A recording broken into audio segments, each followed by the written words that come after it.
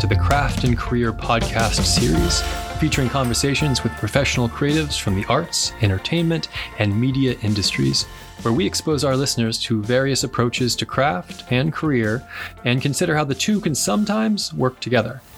I'm Derek Webster, Senior Associate Director for Creative Careers at Yale's Office of Career Strategy, and I'm also a longtime fan of this week's guest, J.M. DeMatteis. As a legendary comic book creator, J.M. has written almost all of the major characters in both the DC and Marvel universes, including an epic run on Spider-Man and an Eisner Award-winning take on the Justice League. Actually, quite a few and quite funny takes on the Justice League. He's also an acclaimed author of graphic novels such as Brooklyn Dreams, Moonshadow, Seekers into Mystery, Blood, A Tale, The Last One, and Mercy. His success in comic books has led J.M. to work in both television, through live action and animation, and movies, writing screenplays for Warner Brothers, Fox, Disney, and directors such as Carlo Carlet and Chris Columbus. He's also the author of the acclaimed children's fantasy series, Abadazad, and the novel Imaginalis. And his longtime impactful work in animation includes writing for Justice League Unlimited, Batman, The Brave and the Bold, Ben 10, Teen Titans Go, and animated features such as Between Batman vs. Robin, Batman, Bad Blood, and Constantine, City of Demons. His most recent work and those in progress include DC's Justice League Infinity, Marvel's Ben Reilly Spider-Man, and several new creator-owned projects. DeMatteis also teaches Imagination 101, a workshop exploring the practicalities and metaphysics of writing for comics, graphic novels, and animation. It's an extension of his Creation Point consultation service that offers in-depth guidance for both professionals and aspiring writers. We'll include a link in our show notes so you can check more about that out, but let's go ahead and introduce JM. And welcome, JM. Hey, Derek, good to see you. Such an honor to have you here. The format of the podcast, as we've been using in the past, we like to start with just kind of defining terms. So one of the things I'd love to hear more about is when we use a word like craft, what does that make you think of? And when we use a word like career, like do they make you think similar things, separate things? Very different things. Very different things. So let's start with career. What do you think when I say career? I don't even relate to the word career. You know, I when I think of career, I think of like I'm an accountant and I'm on the subway and I'm going to work. You know, as a freelancer, I didn't set out to have a career in the classic sense. I just set out to be a creative person in the world, and I stumbled into something that turned into a career. You know, my goals when I was a teenager were like, I'm going to be a writer or a rock and roll star. Very practical goals. And neither of those things, when I think about the arts, I don't think that the word career just has a whole other image attached to it. Although what have I had for all these years? I've had a career. But so I guess it is one, but it's nothing that I kind of like had a map of, because, you know, I grew up a working class kid in Brooklyn. I did not know many or almost no people that made any kind of living vaguely relating to the arts. Yeah. The only people in my sphere was that my best friend's older brother was like a working musician traveling around and playing like Vegas lounges and stuff. He was a guitar player in a band. So that was like, wow, that was amazing. Yeah. And I think I had an aunt who had a brother who I never met, who might've been a sports writer for the Daily News or something, but that was like really, really distant. And to me as a kid who was not into sports at all, sports writer had no resonance whatsoever, you know? And so, you know, I'm just a creative kid who knew at a very young age that I wasn't going to have a career in the classical sense. I remember being 14 years old, being on the phone with my friend saying, I am never going to have a real job, 9-to-5 job. I didn't know what I was talking about, but there was some truth in my soul, you know? Yeah. So career in the classic sense, I never understood, but that's what I ended up having. Yeah. And craft was the other one, right? Yeah. So let's dive on the craft. We'll start on the craft side then.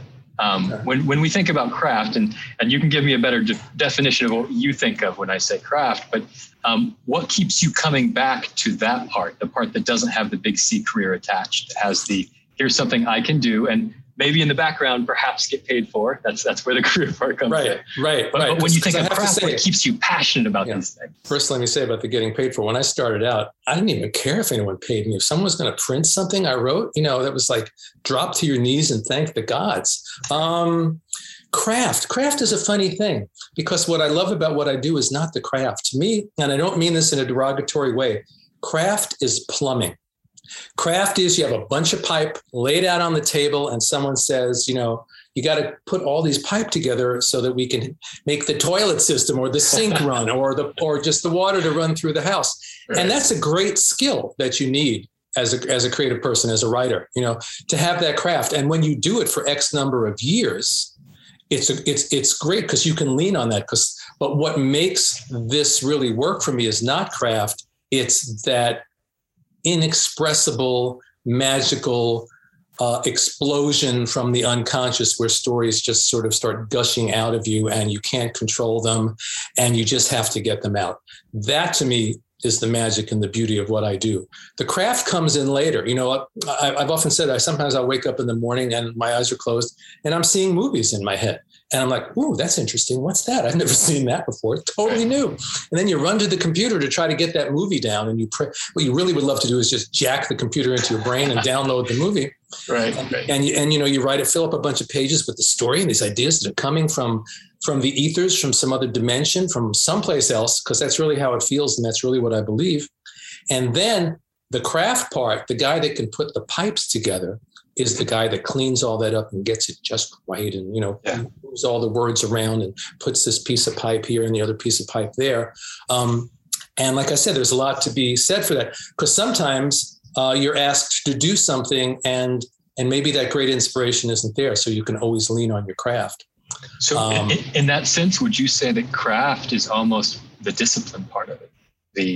The consistency, the getting to the table, the building structure. It's the building the muscles. It's you go to the gym and you lift those weights every day, and then you know you wake up a year later and you've got muscles that you didn't know that you could have before. And it's really that. It's just from the doing. But the doing comes from the unconscious and that magical eruption there. Without that, for me, there would be no doing. If it was just about craft, I wouldn't have gone down this path. You know, it's that magical, indefinable, ineffable something that keeps me going. And that's the thing that keeps me going. Literally, I've been doing this for decades, because as long as the doors to the unconscious open up and some new story erupts out of there, I'm ready to go. It doesn't matter. You know, I often say that it's a very timeless process, because once I'm involved with a story, there's no real sense of my own identity in terms of who I am today. This could be me when I was 20 years old. This could be me when I'm 80 years old. It doesn't matter. We're in a timeless realm of story, and it keeps you engaged and it keeps you young, and it's very magical. Mm-hmm. But the craft is a good thing, especially I found, you know, when you're getting into writing for TV and things like that, because most of my TV writing has not been on staff. It's been me as a freelancer. So as a freelancer, I'm hired by some show and they've got their season mapped out and they've got ideas for different episodes, and they hand me a bunch of pipe and they say, we need these elements in this story to you know, for this episode. So then I have to call upon my craft to put all the pieces of pipe together. But the important thing is, if we want to like beat this metaphor into the ground, that the waters of inspiration need to flow through those pipes. Because if all I've done is given them the pipe back fitted together, I have failed in my job. I have to bring myself to even especially the craft job. I have to bring myself and fill those pipes with me, with my own unique perspective, to make it something special. Plus, on a very practical level, if I don't do that, they'll never hire me again. Because they could hire 100 people to just put the pipe together. It's what you do with that pipe that matters. Do you think? I think they've killed that metaphor. So we've killed it. But I am wondering though, do you feel that the water or whatever we want to extend that, the waters of inspiration, the waters of inspiration, the font, do you feel that the practice is somehow building the respect, building the conduit, making the channel wider? Do you feel that inspiration, as an example, would go away by lack of practice, or would be diminished, or have to be picked back up? If you weren't, well, yeah, but you know, even opening the door of the unconscious is practice, although I don't think of it as craft. Right. You know, you have to tumble to the fact that there's a door there. You know, sometimes the door just opens on its own. Early in my career, it was sort of like, what's that? I still very clearly remember, you know, on a project of mine from years ago called Moonshadow. Best thing at that point, the best thing I'd ever written in my life. And the first 2 issues just busted out of me. And I'm two-thirds of the way through the 3rd issue, and I am blocked. I cannot figure out the end of the story. And now let me just take a sidebar and say, I don't believe that there's such a thing as writer's block 99% of the time. It's just taking a breath and giving your unconscious time and room to do it. But I didn't understand that yet then. So I literally laid around the house, laid on the floor for 2 days, flapping like a fish on the sand in agony. And then all of a sudden, out of the blue, a vision comes, and that's what it is. It's like a vision from your unconscious. And there was the whole end of the story right there in front of me. And once you tumble to that and go, oh, I just have to give my unconscious time and room, take a breath, it will come and the movie will start playing. Or sometimes I see it, it's almost like bubbles from the unconscious, and the bubbles have moving images in them, And sometimes I've seen literally in a split second, I've seen like a 3-minute scene play out in a split second, and you just write that down. But that in a weird way is sort of metaphysical craft. What would you call it? You have to be aware that the unconscious, the door is there, and you have to open it. And the more you open it, the more it opens itself. Yeah. Once you keep opening it, it will keep opening itself. I like that concept and the way you're talking about it, opening it. There's not that there's a passivity to it, but there's just not an aggression to it. And there's a process of surrender to it. Yeah, because sometimes I'll use words like discipline, right? And that might be too hard of a word, right? It might be the thing that seizes up, like the discipline. That I got to do this. I got to wake up. I got to work the pipes. Like perhaps the too strong of a way of looking at it, the too restrictive of a way actually could create problems. Yeah. It's a process of surrender. It's sort of like in the spiritual life, it's about surrender, surrender to the divine. And in the creative life, it's really about surrendering to the unconscious, because that's where all the good stuff is. And, I talk about the unconscious, and there's that aspect of it where your own mind is just churning and coming up with these things and then just bring it. But there's also, I really feel like then you go into the unconscious. There's a doorway from that leads into realms way beyond your personal identity. And that stuff comes flowing into the unconscious and then out through your conscious mind. And then you get the guy who's great with the pipes to clean the whole thing up and make sure that everything is, really lined up just right. Yeah. Delivering appropriately, delivering the material. So you mentioned you've done some TV writing, but not necessarily as often in a TV room, like, writer's room, that sort of thing. Right. Mostly as a freelancer. I've only, been on staff on one show. Mostly it's as a freelancer, which is, me. And plus, weirdly, that I've even had this career, it's me as a freelancer being in New York while most of these guys are in LA. Right. So aside from me flying out there periodically, it's just, me at home on the phone with people, having story conferences and doing it that way. Well, that's what I was wondering. Could you tell us a little bit more about the concept of the community of practice, right? Which in many artistic disciplines, such an important piece of it. I know that there probably is still a sense of community of practice and what that means, how you engage and collaborate. You're working with artists all the time. You're working with producers, that sort of thing. It's a very strange community, because for me, it's a community of people that are all sitting alone in rooms, all over the place. Right. Keith Giffen is a writer-artist that I have co-written dozens and dozens of stories with over the years, and we have written them all, for the most part, sitting in separate houses in separate states, right. Working completely separately. And yet somehow we create this magical chemistry where something really great happens. So a lot of it, when you speak of community, it's like, there's no community. I'm just sitting alone here playing with my imaginary friends. But there is a community. Right. In the sense of, if you talk about comics, there is absolutely a comic book community. And the longer I've worked in the business, the more you realize, I guess it's true in any business, but especially a business that's based so much in passion. In comics, I don't know anybody who got into comics because they wanted to strike it rich. Maybe they did along the way, thank God, but they didn't get into it because of that. They got into it because they loved it and they had to do it, which is really true of any art, whether you're getting into music or, but comics is its own little niche, and it's filled with passionate, they're like, I don't know, Star Trek fans or Deadheads, it's like comics, that's the thing. It's the holy grail. So just that alone links you to the other people in the community, your shared love. But even, often working with artists, it's also working in isolation. I'll write a script, it goes out, the art comes back, we'll have a discussion about the art, but it's not like we're on the phone all the time talking about it. It's especially, say you're working on a monthly book for Marvel and DC. It's just like, I have to write the script because the penciler has to get it, because there's an inker that has to get it, and there's a letterer and a colorist and all this, there's this whole food chain. So when you're lucky enough to really build a personal relationship with your artist and also with your editor, who's a really important part of it, that makes it that much better. And it also, just for the person sitting alone in their office, it makes it less isolating. I miss the days when your editor would actually call you up on the phone every day, sometimes 3 times a day with a question. Yeah. Now it's all email. I can work with people sometimes for years and never hear their voice or see their faces. Now, whenever an editor, if they pick up the phone and call me, I want to get on my knees and thank them personally, because it's like, oh, what a nice thing. We're actually going to talk for a while and get to know each other, and that's the aspect of the community that I miss. And again, in comics, it's also just the fact that then we gather at these conventions. So it's a place to gather and talk about craft and complain about people and do all the things that you do in any community. But it's a community of creative people that don't get to see each other much, because we're all, and I think personality-wise, tend to be hermit-like, because that allows us to do what we do.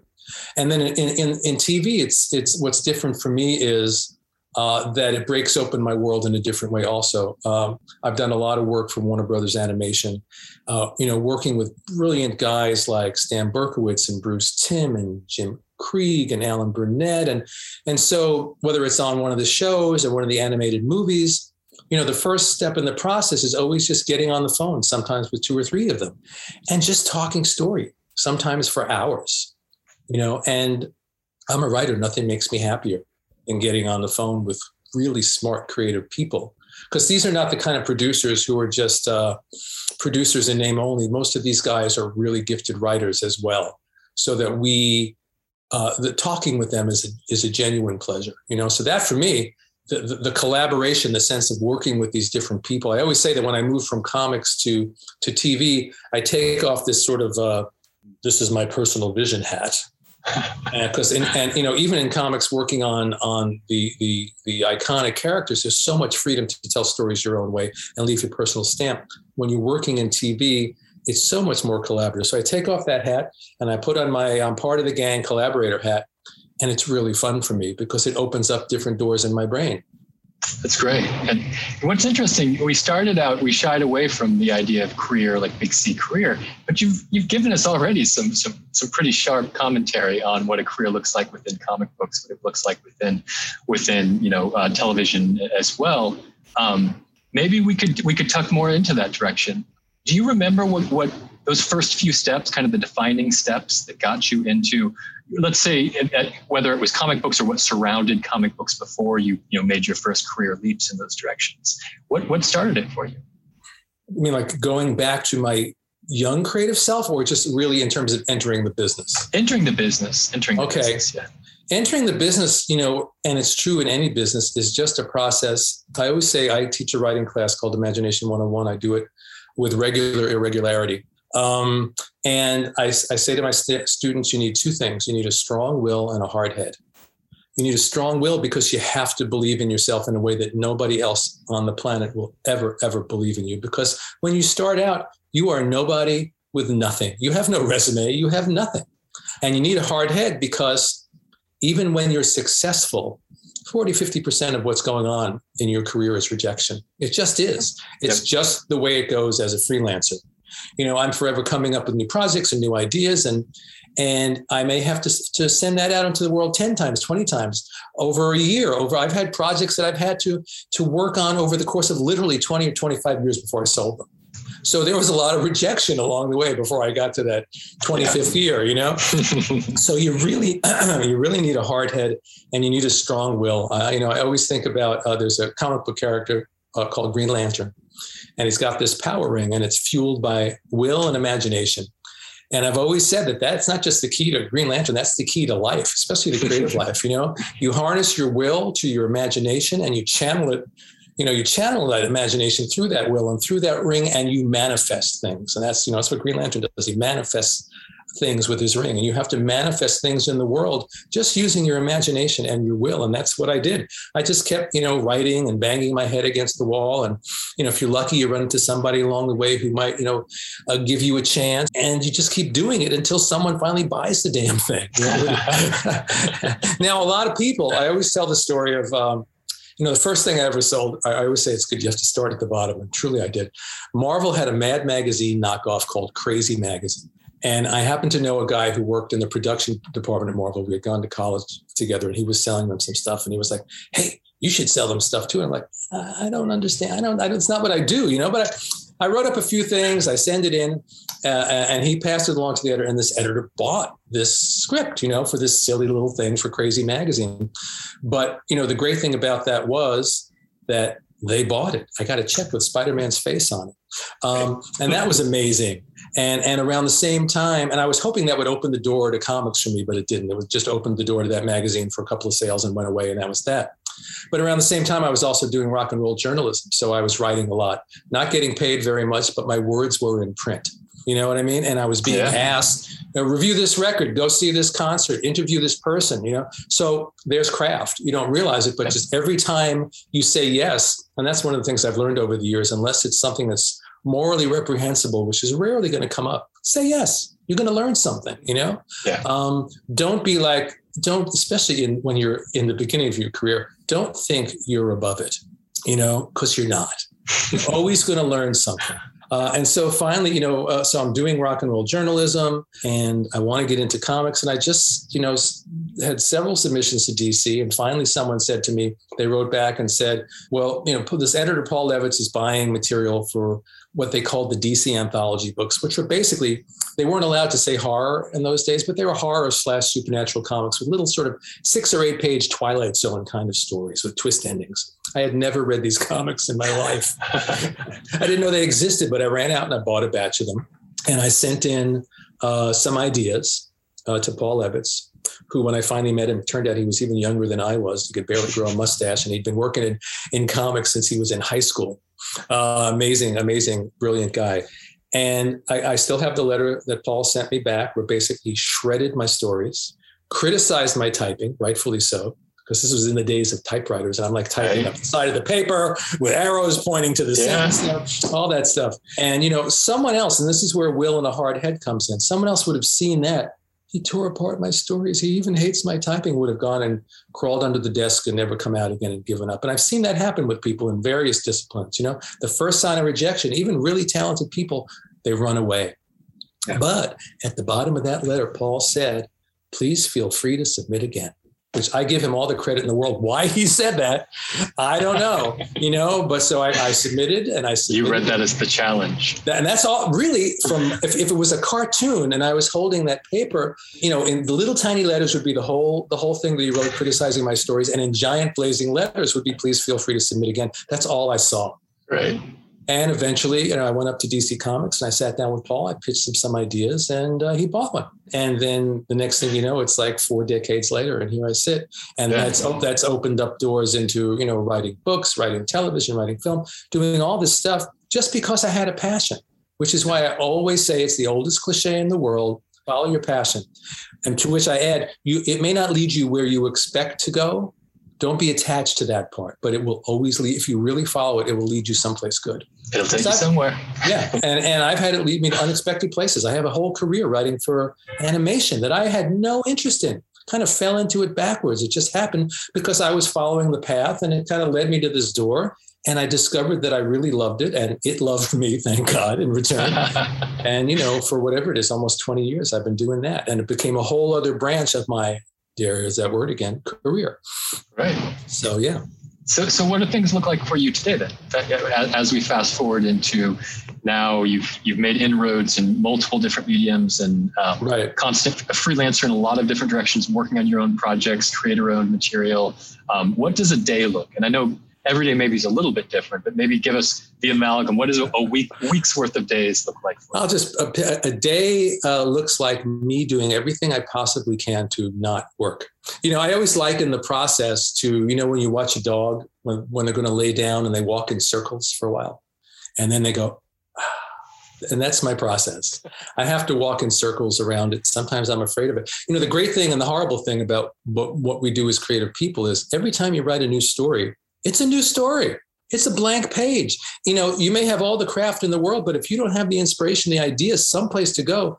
So it's every time is like the first time. It's the Chinese idea of a beginner's mind. You have to have a beginner's mind because you're beginning every single time. That's the glorious, ecstatic part of what I do, and also the terrifying part of what I do, because it's always the first time. And yes, at least I have the ability to put pipe together. So if I'm desperate, I'll throw some pipe together. But it's still, it's like, okay, I've built 100 buildings. But here's a big empty lot. And today I have to build a new one. And not only that, I'm the architect. I have to design the building and then build it. Yeah. But that's a good one because I never thought about that. It's almost like the inspiration is the design for the building. Right. And the craft is the construction. Laying the bricks. Oh, I'm going to keep that one. That is good. Yeah. Yeah. Do you keep, every writer is a little bit different. Do you keep word counts? Do you keep daily goals, weekly goals? Other than deadlines, other than the requirements of deadlines? No, I don't. I really don't. Deadlines are a great motivator. Paying the mortgage is a fantastic motivator. The combination of deadlines and paying the mortgage is a great motivator. And then, the other great motivator is what we've been talking about, that burst of inspiration that's so intense that you cannot not do it. You have to do it. You have to get this idea out of your head. So all those things combine. But the other, getting back to craft, the other thing, if you have a career, you have to be able to deliver. It doesn't matter how much inspiration you have, or if you're the most brilliant writer on the face of the earth. If you can't deliver the work and deliver it on time, especially if you're working, say, comics, it's periodicals. These things come out every month, or TV. We need the script by then because this has to go to the people that are designing it and to the directors, and we have voice actors waiting. We have all these things. So you have to be able to deliver. You have to meet a deadline. You can't just say, I'm going to take my time with my beautiful painting and I'll spend 6 years on it, which there's a part of me that would love to do that. But I think if I was really, really free to do that, I might spend the next 6 years working on 2 sentences. Right. Perfect sentences they would be. Perfect. But the great thing about a deadline, that process that we talked about with the unconscious, it opens up, you follow it, you get that down, and then you craft it. Well, that might take a certain amount of time. But what I see when you have a deadline, that whole process just gets speeded up. The unconscious goes, oh, deadline. All right, we better work a little bit harder here. Right. If this has to be in tomorrow, then I'm going to get that process. It might take 2 weeks. That's going to happen all tonight. Yeah. And that's a fascinating thing to me. It changes time with the need of the moment. And do you consider yourself a first draft writer, or it's all about what happens past that first flush? In the age of writing on computers, I don't even know what a first draft is anymore, because right. You turn in your first draft of something, but you've rewritten that 150 times. I remember when I would sit with a typewriter, and every time I wanted to change that page, either you put in that little strip of white stuff, I forget what to type over, or, white out, or you had to roll it out and retype the whole page. And you do that 5 times, or sometimes maybe 10 times for every page. But when you're writing on a computer, each page, I might have rewritten that 100 times without consciously feeling like I'm rewriting, Sure. And that's working on the computer. It's like it pulls away one more door between your unconscious and the finished work, because it just flows more. You're not sitting there, oh God, I have to retype this sentence. I have to do this, I have to do that. Just those actions of pulling that paper out. I never really thought about that before. Having to roll it back in again could be slowing down that whole unconscious process. And by the time you get the paper back in, it's like, well, what was I going to say? Whereas right now it's like, bip, that sentence is gone. Here's the next one. Mm-hmm. So save draft. It's all about, to use the old cliche, it's all about going with the flow, opening that door and letting it flow and following that flow. And what I found, I was talking to my wife about this recently, it feels like I may write less in a day than I used to, but it flows more. That what comes out is less of me and more of that thing. that ineffable thing from my unconscious. And I was like, oh, that's pretty cool. Where did that come from? I'm working on, and then, you put it aside for a little while and you go back and you read it. And I'm astonished that that it makes sense, and B, that it's any good. I'm working on this novella now, and I wrote a bunch of it a few weeks ago, but I had to move on and work on some other stuff. And I took it out the other day because I have to wrap it up in the next couple of weeks. And I read this stuff that, even though I wrote it maybe 3 weeks ago, I'd completely forgotten about, which is great. I love that, because it's like the shoemaker and the elves, it's right. Like I was off someplace else and somebody snuck into my office and got magic happened and wrote this. And I'm like so gratified that it's good and it makes sense. And, it's like, who wrote this, Yeah. And I love that because the more we get out of the way, and again, I really look at writing as a spiritual practice. Just as in spiritual practice, you want to get yourself out of the way so that cosmic divine thing, whatever you choose to call it, can come through. In writing, you have to do the same thing. The more you get yourself out of the way, the more it comes through, the less of you is in there, even though paradoxically, at the same time, it's nothing but you. I always imagine, there's a great realm of story out there. Stories exist. They're all out there in the ether, and the story's floating around looking for the right person to tell it. Yeah. And then it may land, maybe Derek. I don't think it quite. Not this time. Over here. Right. There's another story heading for you. Keep your eyes open. Right. And then the story decides to pick me. But once it picks me, we all have these filters. I always imagine like the colored stage lights, So you might have a blue filter. I might have a red filter. And that filter is our personal identity. So as that story comes through us, we are going to fill it with that which we are, with our obsessions, with the things that we love and that we hate and that we wonder about and care about. So the story exists out there, but once it comes through us, it becomes profoundly personal. And it has to be profoundly personal no matter what you do. I've done autobiographical graphic novels, and I've written Spider-Man stories that were just as personal as the autobiographical work. So to pull this into industry, right? Okay.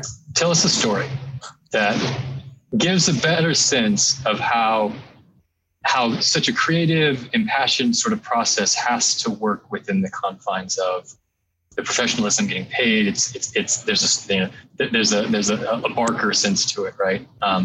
So give us a story from your own experience. Well, I'll say two things about that. One is, you talk about the Barker thing, and I always say that freelance writing is like tap dancing on quicksand. Yeah. You have to tap dance really good so that all the editors that are standing on the other side of the swamp go, oh, look at him dancing on the quicksand. He's really, really good. And you have to tap dance really fast, because if you don't, you will sink. And what I've seen over the years is it's very easy to sink. You could have the greatest couple of years in the world, and then all of a sudden they will be followed by the worst 2 years you've ever had. And the horrible part of it is there's never any rhyme or reason to it. No matter how much I've tried to figure, this happened because of this or that or the other thing. And then you're in the middle of this like drought in the desert, and you're watching, your savings account dwindle. And then all of a sudden, just as mysteriously, everybody in the world wants to work with you again, and you have no idea why. Yeah. So that's one thing. That's where the hard head and the fierce will come in, especially the hard head. You have to learn to tap dance on quicksand. And I guess that's a metaphor for the industry. But, in terms of a story, rather than a story, it's a general note about probably all freelancing. But I've seen it especially in comics. Because in comics, as I mentioned earlier, people that get into comics get into it because they love these worlds. They love these characters. They love the companies. They identify with, I'm a Marvel person. I'm a DC person. I'm a Marvel and DC person, but I'm not a Dark Horse person, but whatever it may be, Right. And what I learned very quickly is that it's the stupidest thing you could ever do. It's not a stupid thing to do as a fan, but as a professional, it is the stupidest thing you could ever do for two reasons. One is, so say I grew up reading Marvel comics, and I had this vision when I was a kid in the 60s of Stan Lee and Jack Kirby and the Marvel bullpen. But then I was reading comics in the 70s. It was a whole different Marvel bullpen. And then by the time I got there in the 80s, it was a totally different company run by totally different people with different people working there. So whatever you're imagining in your head doesn't exist. And then what you discover is, so you start out and you go, oh, I love it. I'm working for DC Comics. I'm working for Marvel Comics, this thing that meant so much to me as a kid. And it seems really great until you realize that it's just a business like everything else. And that maybe on Monday, the editor-in-chief loves you and thinks you're the greatest thing to ever walk through his door. And Wednesday, he wakes up on the wrong side of the bed and reads something of yours and he doesn't like it. And he picks you up by the pants and throws you out the window. Now, I telescope that down, but I've had those experiences at different companies. I'm not singling out Marvel or DC, but I've seen it happen again and again over the years. It's like, then I got thrown out and then the company changes again and I come back. I was talking to somebody recently. I said, the company becomes like this Lovecraftian thing, especially companies like Marvel and DC that all these people are contributing to over decades. And, even the people that work on staff are deluded that way because they think I work for Marvel or DC or whatever. And here I am and I'm identified with this place. And at some point, the beast is going to throw them off too. You know what I mean? So what I learned, this is a long way of saying what I learned early on is never be loyal to a company. You can appreciate that company, but be loyal to the people that you work with. In comics, be loyal to your editor, be loyal to your artist, or be loyal to the producers that you work with. And I was just thinking this morning, maybe in anticipation of this conversation, it's like no one thinks I'm a novelist and I can't wait to be published by Simon & Schuster because all my favorite books are only published by Simon & Schuster. No, you write a novel and you're just praying someone will publish it and you will kiss whoever it is, but it's a really different thing in comics because people are like, I want to grow up and work for Marvel Comics or DC Comics or whatever it is. And there's this identification with the publisher, but the publisher is this entity that is constantly changing and really has nothing to do with you. Now, I am loyal to and have great relationships or try to have them with the people that I work with. I'm working for both those companies right now. And I'm working with really, really good people, both the other freelancers and the editors that I'm working with. But I've seen it happen too many times. Like I said, Monday, you're busy as could be. You have so much work that you have to turn down half the work they're offering you. And a week goes by and you're like, is there any work? Because somebody somewhere up the food chain decided, I don't like him anymore. Whatever. Half the time you never know. I've seen it happen, writing for TV too, where I am convinced this particular producer just hates me. Like, why won't he give, I thought we had a nice relationship and a year and a half has gone by and there's no work. And then all of a sudden the phone rings and it's that producer and it turns out he's your biggest fan and you have no idea what he's been doing or what's taken his time or what projects have taken him away. So as a freelancer, you're home projecting all these dramas out into the world and you have really no idea what's going on behind the scenes, except for those times when you actually hear somebody, so-and-so said they don't want to work with you anymore. Or they think this or that. But most of the time, even, it's a big mystery. You don't know. That is a great peek behind the curtain, JM. I appreciate that. And it general, but actually quite specific too, in terms of talking about actual relationships that build in those directions and how expectations can be mismet. It's a crazy thing to do for a living. I sometimes go, how have I done this all these years? Because it does. On some days, it takes its toll on your nervous system. Yeah. And other days, it is just the greatest gig in the universe. And there are more days of that. And I'll just finish up with this one thought. Whenever I need to remind myself, because everything can become work at some point. It doesn't matter what you're doing. If you're Superman, there was some days it feels like, oh God, I got to put on this costume and fly around and save the world again. It's all work.